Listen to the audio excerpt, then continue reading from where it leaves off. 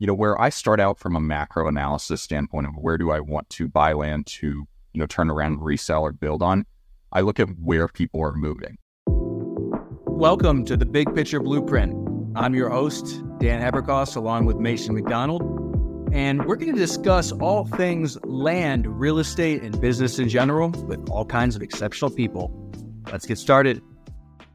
What's up, everybody? My name is Mason McDonald, and I am here with my co-host, Dan Haberkost, for another episode of the Big Picture Blueprint.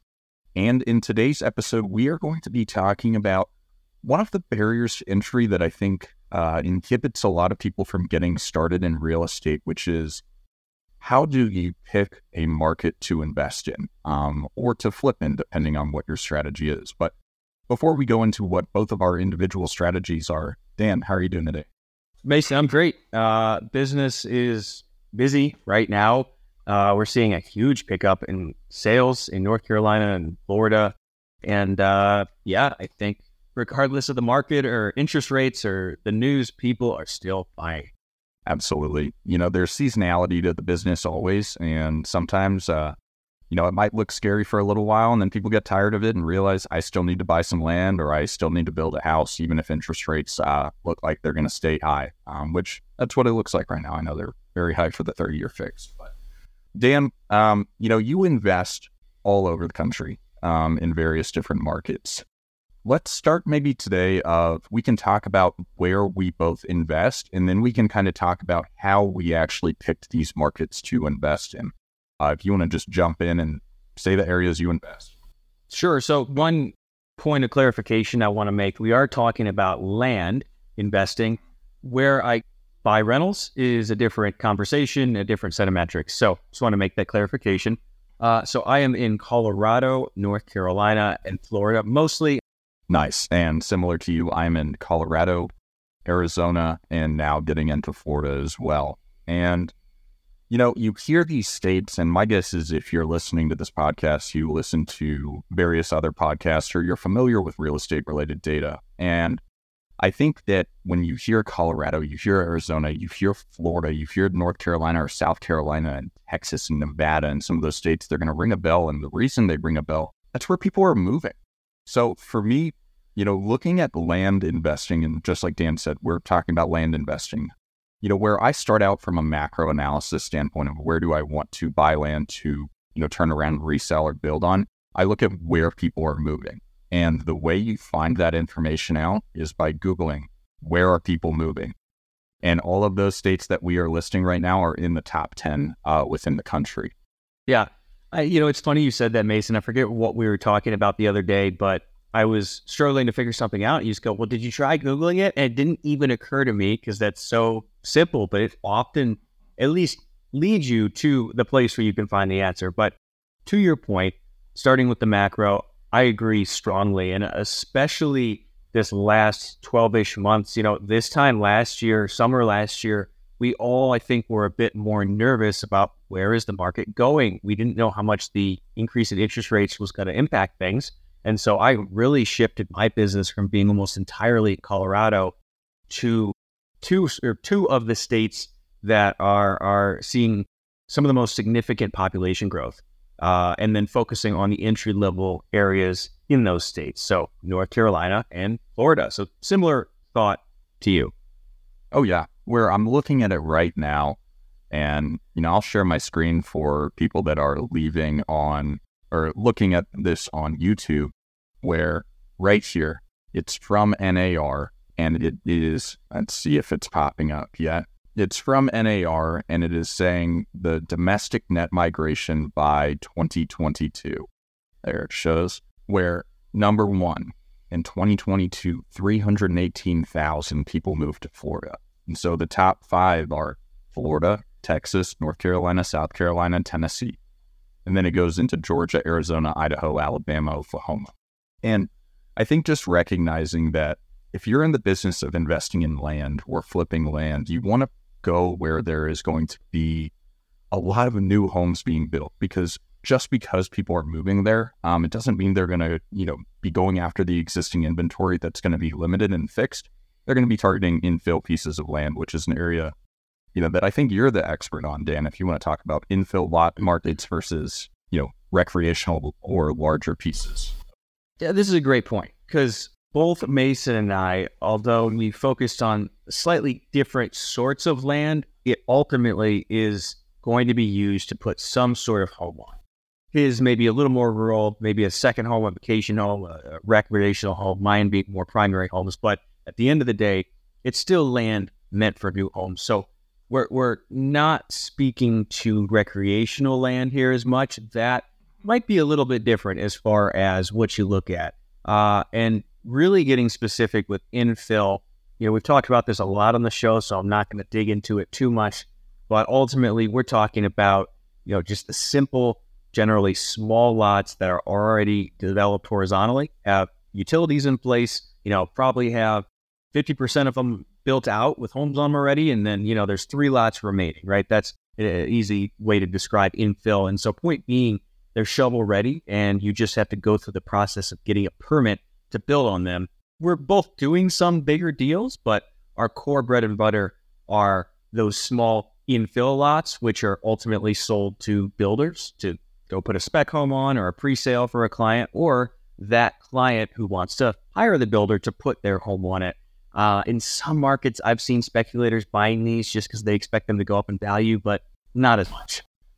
Yeah, I think, I'll dive into kind of the other types of land out there and how you adjust your marketing or your market selection ideas around it too, where if you're investing in these states or purchasing land in these states where people are moving like crazy, it makes so much more sense to target the areas, the subdivisions that are established. It's going to be easier on you from a business owner standpoint. It's a great way to get started because it's simple. I can look down the street and in the past year, 4 lots that look exactly like mine that are the exact same sold for $30,000. I know with my business, I can purchase it for $18,000. So from a tactical standpoint, it's really easy to do the math. Now, going into kind of the markets that I've invested in historically, they're the same thing for the most part. They're horizontally ready to go. It might not be city water and sewer. It might be a well and a septic system just because it's larger acreage, but they're still in subdivisions. And exactly like Dan said, in Colorado, it's these mountain communities where people are looking to put a second home. So Colorado, Utah, along the Rocky Mountains is a great place to look for these types of market. You have to recognize that they're slower. There's more people that are moving to a subdivision in Florida that there are 10,000 jobs being added every 6 months to, that are looking for a 3-bed, 2-bath home, and they're looking for a piece of land to build on it. Because there is a restriction in supply of, homes already, it's going to just take longer to sell because you're looking for 1 or 2 buyers for that particular lot. On the second side of it, the recreational land, when doing market selection, I think the thing is, it's a lot more, subjective to the individual of how you should, look at a market for recreational land. It's more, would I want to go out here and shoot guns and go fishing and go play outside? And you have to think about who your end buyer is, where, the person that wants a getaway retreat typically, might not have as much money, if they're not looking to build a nice home in a subdivision that would also be a getaway retreat. So, you have to recognize, okay, this might be an owner financing play. But look at pretty areas for that type of market. But before I go too off tangent, talking about recreational land, which is something that, it's a great entry point for people looking to get into land flipping, but sticking with infill lots that are ready to go, that a builder potentially could be your end buyer, I think is probably a better play. But that being said, Dan, you mentioned that there might be 2 or 3 lots available in that subdivision at all. If there's a supply restriction on land, what do you do? How do you make more land? Well, it's a great question, and this is another niche. Let me make one small comment on the recreational land. As I'm sitting here thinking about it, because it hasn't been as much my niche, I've done a few recreational lots. You still want to be generally commutable to big cities where people are moving. I think of Hartselle. I think of some of the places in Florida where we bought and sold that were recreational. They were still commutable to some of the big growing cities. So many of these same principles apply even to rec land. So just a caveat I wanted to make there. To prove your point really quickly, we're recording this. It is 12:03 p.m. on September 5th at 11:46 a.m. I can kind of show you on the camera of okay, to sum it up, I'm looking for really a getaway reset spot. I own a few companies in Denver and want a getaway location a few hours away. Yeah. And that's the point. Evidence, that's important. Anyway, so if, let's say you're going to select a market, you find a subdivision that is mostly built out, but there's still huge demand. This is where finding the large tracts of land next to it, adjacent to it, that are next in line to being developed can be very, very profitable. So when you're selecting a market, let's say you find a market with a huge amount of transactions and demand for existing inventory, but you're just not seeing the new construction because there just isn't land or infill lots to put simple spec homes on. Well, if you talk to locals, I bet local realtors, people who are in the know, I bet there's some big developers looking for big pieces to take and split and turn into those subdivisions adjacent to the areas that are already developed. And so you can still target those markets and focus on that acreage that would then be sold to a developer, most likely to actually do the subdividing. And those markets are typically, it's such a great play because you're able to essentially add value in a different way where you're taking something and you're splitting it into a bunch of other ones. And to, get personal with the example, of a subdivide I'm doing right now, just outside of Phoenix, it's in the path of progress. It's like 5.5 acres. We're subdividing it into, I think, 1.4-ish acre parcels each. And whenever you look at it from a comparable analysis standpoint, there are no 5-acre parcels that we can compare it to because people aren't buying and selling 5-acre parcels. They're looking for a 1-acre parcel that they can easily build a home on, whether it's a builder or an individual buyer that's going to build with a custom home builder. And that right there takes the value of the property or perceived value of the property, purchasing it for $250,000. We're able to exit in the 600s because all the 1.5-acre parcels are worth about $150,000 to $160,000 each. So I think it's, whenever you're examining these markets, targeting subdivides that are these larger acre parcels that are typically outside of the primary market, of like, say, for instance, Phoenix, you go into the secondary markets where people are starting to move, or think about it. You've got all this movement coming in and they're moving into the city. That's where new people move. And then you've got the people that have lived in the city for a while that say, I love living in Phoenix, but it's getting too crowded for me. I want a little bit of acreage, but not a lot because that'd be too much to manage. And I'm going to go 45 minutes away, an hour away. So you kind of, for me, it's important to think about who might the end buyer be, and finding these larger parcels just outside of these, hot primary markets is how you add inventory to the market in a place where it's very scarce. And it's a really, really attractive business model that both of us are starting to get a lot more invested into. Yeah, absolutely. I'm working on the same thing in eastern and El Paso County, Colorado, which is just east of Colorado Springs. There are almost no comps for 35-acre parcels, but there's huge demand for them. And the significance of that number is by right, you can drill a well and septic when you have a piece that large. So working on multiple 100-acre parcels and then take, subdivide, and sell off as 35s. So we've started big picture here, though, Mason. We talked about simply going where people and money are going. From there, do you have any quantitative metrics that you can look at to give you a better idea which of those markets are really, really on fire versus others? Yeah, absolutely. I started, by sharing my screen and kind of showing that, high level quantitative data that shows, okay, here's where people are moving. And that means something to someone, but from like an actual data standpoint, that might not mean everything that you would want it to mean. So, once you kind of get that high level metric of recognizing, okay, let's go from macro and micro, take a look on YouTube. So I'm sharing my screen again for everyone that wants to too.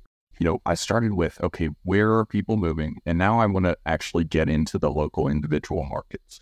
So we know, for instance, North Carolina, that's a super hot market and, one of the hottest in the country. And if my computer decides to move at a reasonable pace, you'll get to see this as well. But the NAR comes out with quarterly data every quarter, although they lag several months behind. So I believe it's still first quarter data. But we can go into North Carolina and get a good snapshot at an actual market. So I'm going to click on the Wilmington area because I know that around Wilmington is a very hot market. And so you're going to see all these different metrics and see what's going on. And you see this appreciation and the price of homes going up and kind of stabilizing a little bit right here. But one of the big things that the NAR publishes that is really, really nice for me is, one, it's job growth right here. And then two, it's new housing construction, where I can see that in a 12-month period, new housing permits are up 15.2%, which is way up compared to what the United States is. Absolutely. So it's funny because I do a lot of business over there, and that market is very, very hot. I mean, everything that I have is selling there, even some crappy lots that I probably should not have bought. And so along this whole train of thought, right, markets develop. There's a pretty consistent sort of scenario they follow, at least these subdivisions, where there's a boom somewhere in the middle, right? A lot of the times it doesn't happen right when the subdivision's done. And if you're too late, like downtown Wilmington, everything's astronomically priced. I can tell you that. I'm doing business there. But where do you find those markets that are in the middle, where they haven't been mostly built out yet, but they're starting to rapidly be built out, and prices aren't crazy yet? And so I have found those pretty consistently on the outskirts of these major metros. And I'm using a real life example right now because Mason just mentioned Wilmington. Well, some of the markets around there, if you go south down to Supply, which is in the middle of Brunswick County. I mean, everyone knows it already, right? It's on every list ever. That is an awesome market to be in. It's 30 minutes to an hour outside of Wilmington, depending on which of these cities we're talking about. But I have been doing business all over exactly that area you guys are seeing all year and last year. And it has been an awesome, awesome market. And there's some interesting qualitative metrics that fit that market and many of the ones that I've had success in. So let me just try and summarize a little more succinctly, and I'll hit that. If you go to the major metros that are growing, Denver, Wilmington, what's Charlotte, and then you go to the outskirt markets where you find lots of infill lots and lots of new builds going up and strong sales numbers as far as how many lots have sold in the last 90 days versus come on the market, you can often find hot markets that are great for land flipping. Many of the markets I've been in, they've had bad connotations historically, but they reached a point where the metro nearby got so expensive that people just said, screw it, and they started moving there. And I can give you example after example, but Pueblo West, Colorado was that way. Pahrump, Nevada, one of my friends has bought and sold hundreds and hundreds of lots there, and as brothel in the zoning code. Nobody wanted to move there. It's where you go to find prostitutes. But Las Vegas got expensive. People needed a place to go, and there are nice subdivisions going up all over Pahrump. Brunswick County is another example of this. Lehigh Acres, I visited there last year. I've done a huge amount of business, and talking to some of the locals, they kind of laughed and they said, yeah, we were thought of the podunk town for a long time. Some of the people I know over by the coast thought that's where you go to buy meth. And what do you know? It's blowing up. So I know I just threw a lot at you there, but it's really interesting finding these cheap places on the outskirts of booming metros that have historically been ignored but are commutable to that metro has been really profitable for me. Well, and Dan, that makes it so where the newbie investor isn't interested in doing business in it, which reduces the competition to a certain extent. Where you said Pueblo, all I can think of with Pueblo is South Park, which is when Randy says, Pueblo es no bueno, es muy mal. All I can think of is that. And so, we've driven down there and looked at projects, and I'm like, oh, this is not what I thought it was. And get your boots on the ground. If you're interested in a market and you have the potential to make 5, 10s, 20s, hundreds of thousands of dollars, buy a $500 flight and go drive around and take a look at it and get to understand it and Google it. Like we said at the beginning, just Google, the county where I was trying to pull it up. I've got the article on my phone of Brunswick County is considered one of the hottest markets in the United States once again. And so you find that information out and you can target areas where you can get ahead of the game and get out of, where Dan's doing business and Supply and, some of these areas along the coast right here, and go a little further. And it could be a speculative buy, or it could be you have the opportunity to do a subdivide as this supply starts getting constrained. Because, to get very technical, or not very technical, we can only get so technical in this business. we've kind of walked through from a state level to like an individual market level to now, if you see me, I'm on Zillow right now, and I have it filtered for land and I have it filtered for the last 90 days, where what I would do if I was doing business is I would go and zoom in on one of these pockets right here where there's tons and tons and tons of transactions occurring. And I really like that price point. And I would pick land is selling right in this area market and say, okay, I know that. And what I would do is I would double check and see for $50,000, give or take, how much is for sale, in this area right here. I'm not drawing anything.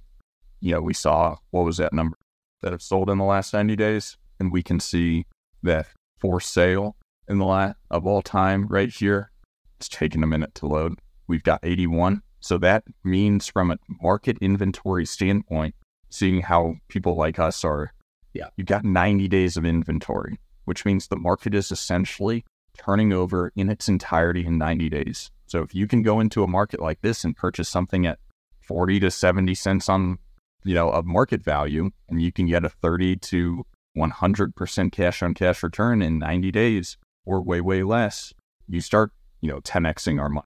Yeah, and there's one more that you make a lot of good points there, Mason, and this does get really granular like this, because especially if you want to come play in Brunswick County, you better be careful, though. There's a lot of very specific, nuanced due diligence there, because I know right where this is. I bought and sold a bunch right there.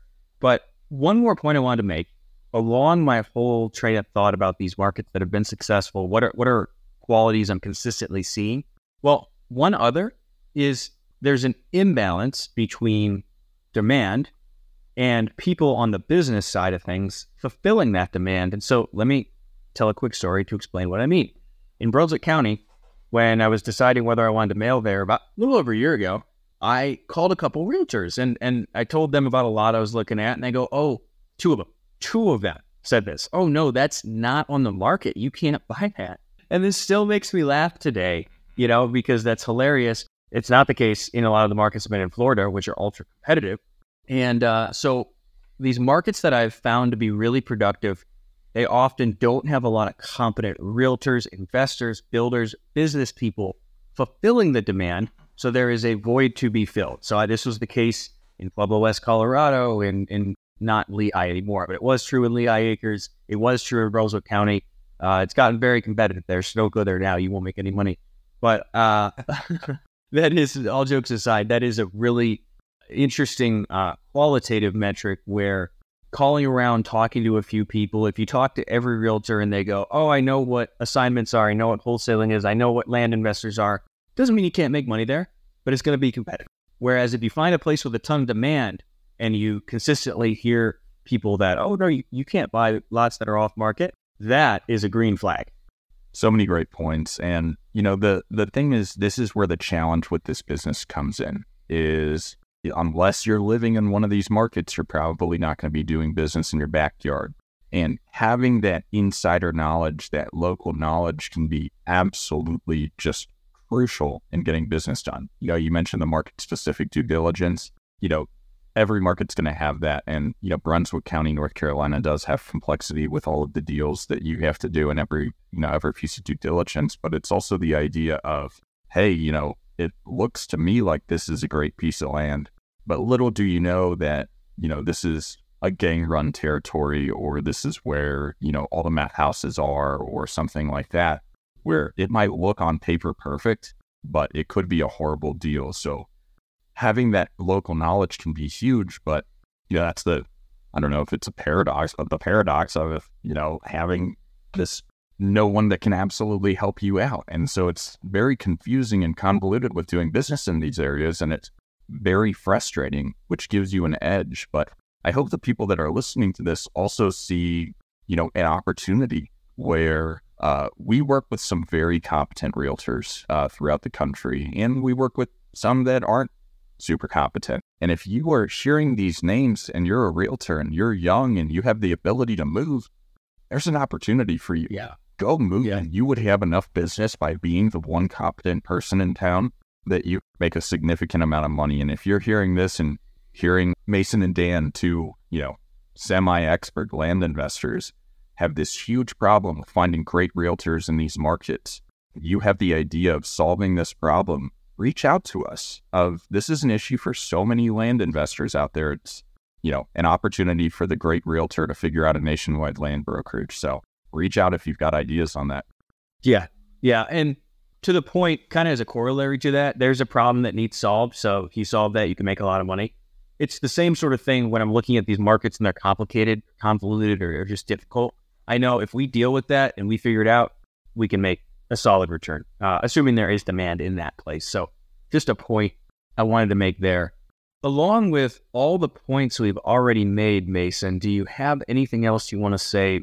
Yeah, I think price point is one thing we haven't quite hit on because, when you're doing business and you're working the math backwards of how quickly do you want to get your capital back or your investors' capital back or the bank's capital back on doing a land flip or doing a development project, what price point opens up your buyer, to the highest degree? Because I've got some land for sale that's almost $1 million. And my buyer pool is very small for that piece of land.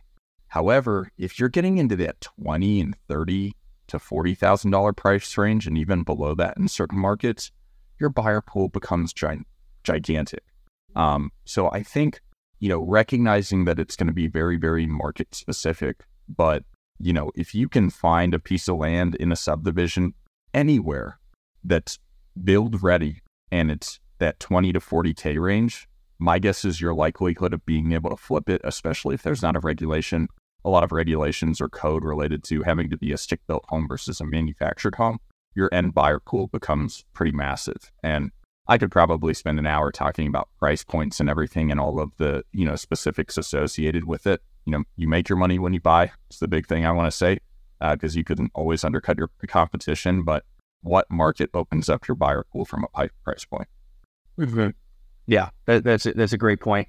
And Brunswick County, I think, is a great example of that, because most of the lots we have bought and sold there have been between 20 and 60 or 70,000 sales price. We're working on some much bigger ones that are on those islands. Those islands go up dramatically. The point being, we have a big buyer's pool because we're mostly targeting middle-class product there, and so it tends to sell very quickly. If we get those island lots, I am fully expecting it might take 6, 9, 12 months to sell. So that's a really important consideration, because you need to keep this in mind as you're thinking about, well, how quickly do I need to make money? Is this a thing where if it doesn't start producing for 6 months or 12 months, that's fine? Or does it need to produce next week? So that's important. One more point I want to make along that whole train of thought is, if making money quickly is important to you, finding a market with builders is really what I would have to push you towards, because you can quickly and easily buy and sell or assign to them. And that sounds kind of ridiculous. Of course, we're all trying to make money quickly at the point of the business, but we all have different time horizons as far as how quickly we need to become profitable. So I would look for places with infill lots and lots of builders if you need to monetize and get a return quickly. Right on. It's to simplify what Dan said and everything that we've said in this show is figure out where people want to own land and buy it for cheap and then sell it for more. Because, whether it's the recreational, beautiful piece of land in Colorado that has a creek running through it, that some of those rec pieces, you might be thinking 10, 20, 30. Some of them are $1 million recreational pieces of land, or it's the subdivision where one of the nationwide home builders is looking for land. You have to just go where the demand is and there's appropriate balance of supply. And from there, it's just doing math. So I think these are all great lessons that you can use. And, there's a lot of nuggets in this show that you can pull out and bring to your individual business, whether it's land, and I think there is some application with, single family homes and buy and hold where, make sure you're buying where people want to live. Because if you buy a random house in the worst suburb in Detroit and you think you're going to make a killing doing a flip on it, same problem of doing it in, I don't know, Dan, wherever, whatever beautiful parts of Ohio that you really missed. Well, no, I've seen this too. I mean, jokes aside, out-of-state investors get themselves in trouble being from Ohio. East Cleveland, the price points are crazy low, and there's a reason for that. they would be analogous to what people think of when you hear Detroit. And so people don't do their due diligence. They don't get boots on the ground, so to speak, and they only go off of spreadsheet analysis. And that gets them in trouble because they end up with non-paying tenants and constant turnover and problems and that sort of thing. And so I'm glad you said that, because that leads into the last point I wanted to make, which is I and Mason and nobody else that we know have figured out a purely qualitative way to do this really well. And it comes down to, all right, the qualitative points you in the direction of, one market or another, but you've got to talk to people locally, ideally get boots on the ground, but that's not always feasible. So at least talk to people locally and see, is it another place where they don't know anything about going direct to seller, or is it where there's 3,000 other land investors and every realtor knows what assignments and wholesaling, et cetera, are, right? These are metrics that cannot be found quantitatively. So you got to do some work and just talk to people. There you go. Mic drop moment, Dan. Well, I hope everyone found this useful. Make sure to check us out on Spotify and hopefully on YouTube so you can see what we're actually doing when we are showing you some of the tactics that we're doing. This is Mason McDonald and Dan Haberkas with the Big Picture Blueprint signing off. And that's it for today's episode of the Big Picture Blueprint. If you found it helpful, please share it with your friends or anyone you think that it could benefit. Don't forget to subscribe and leave a rating, and we'll see you in the next episode.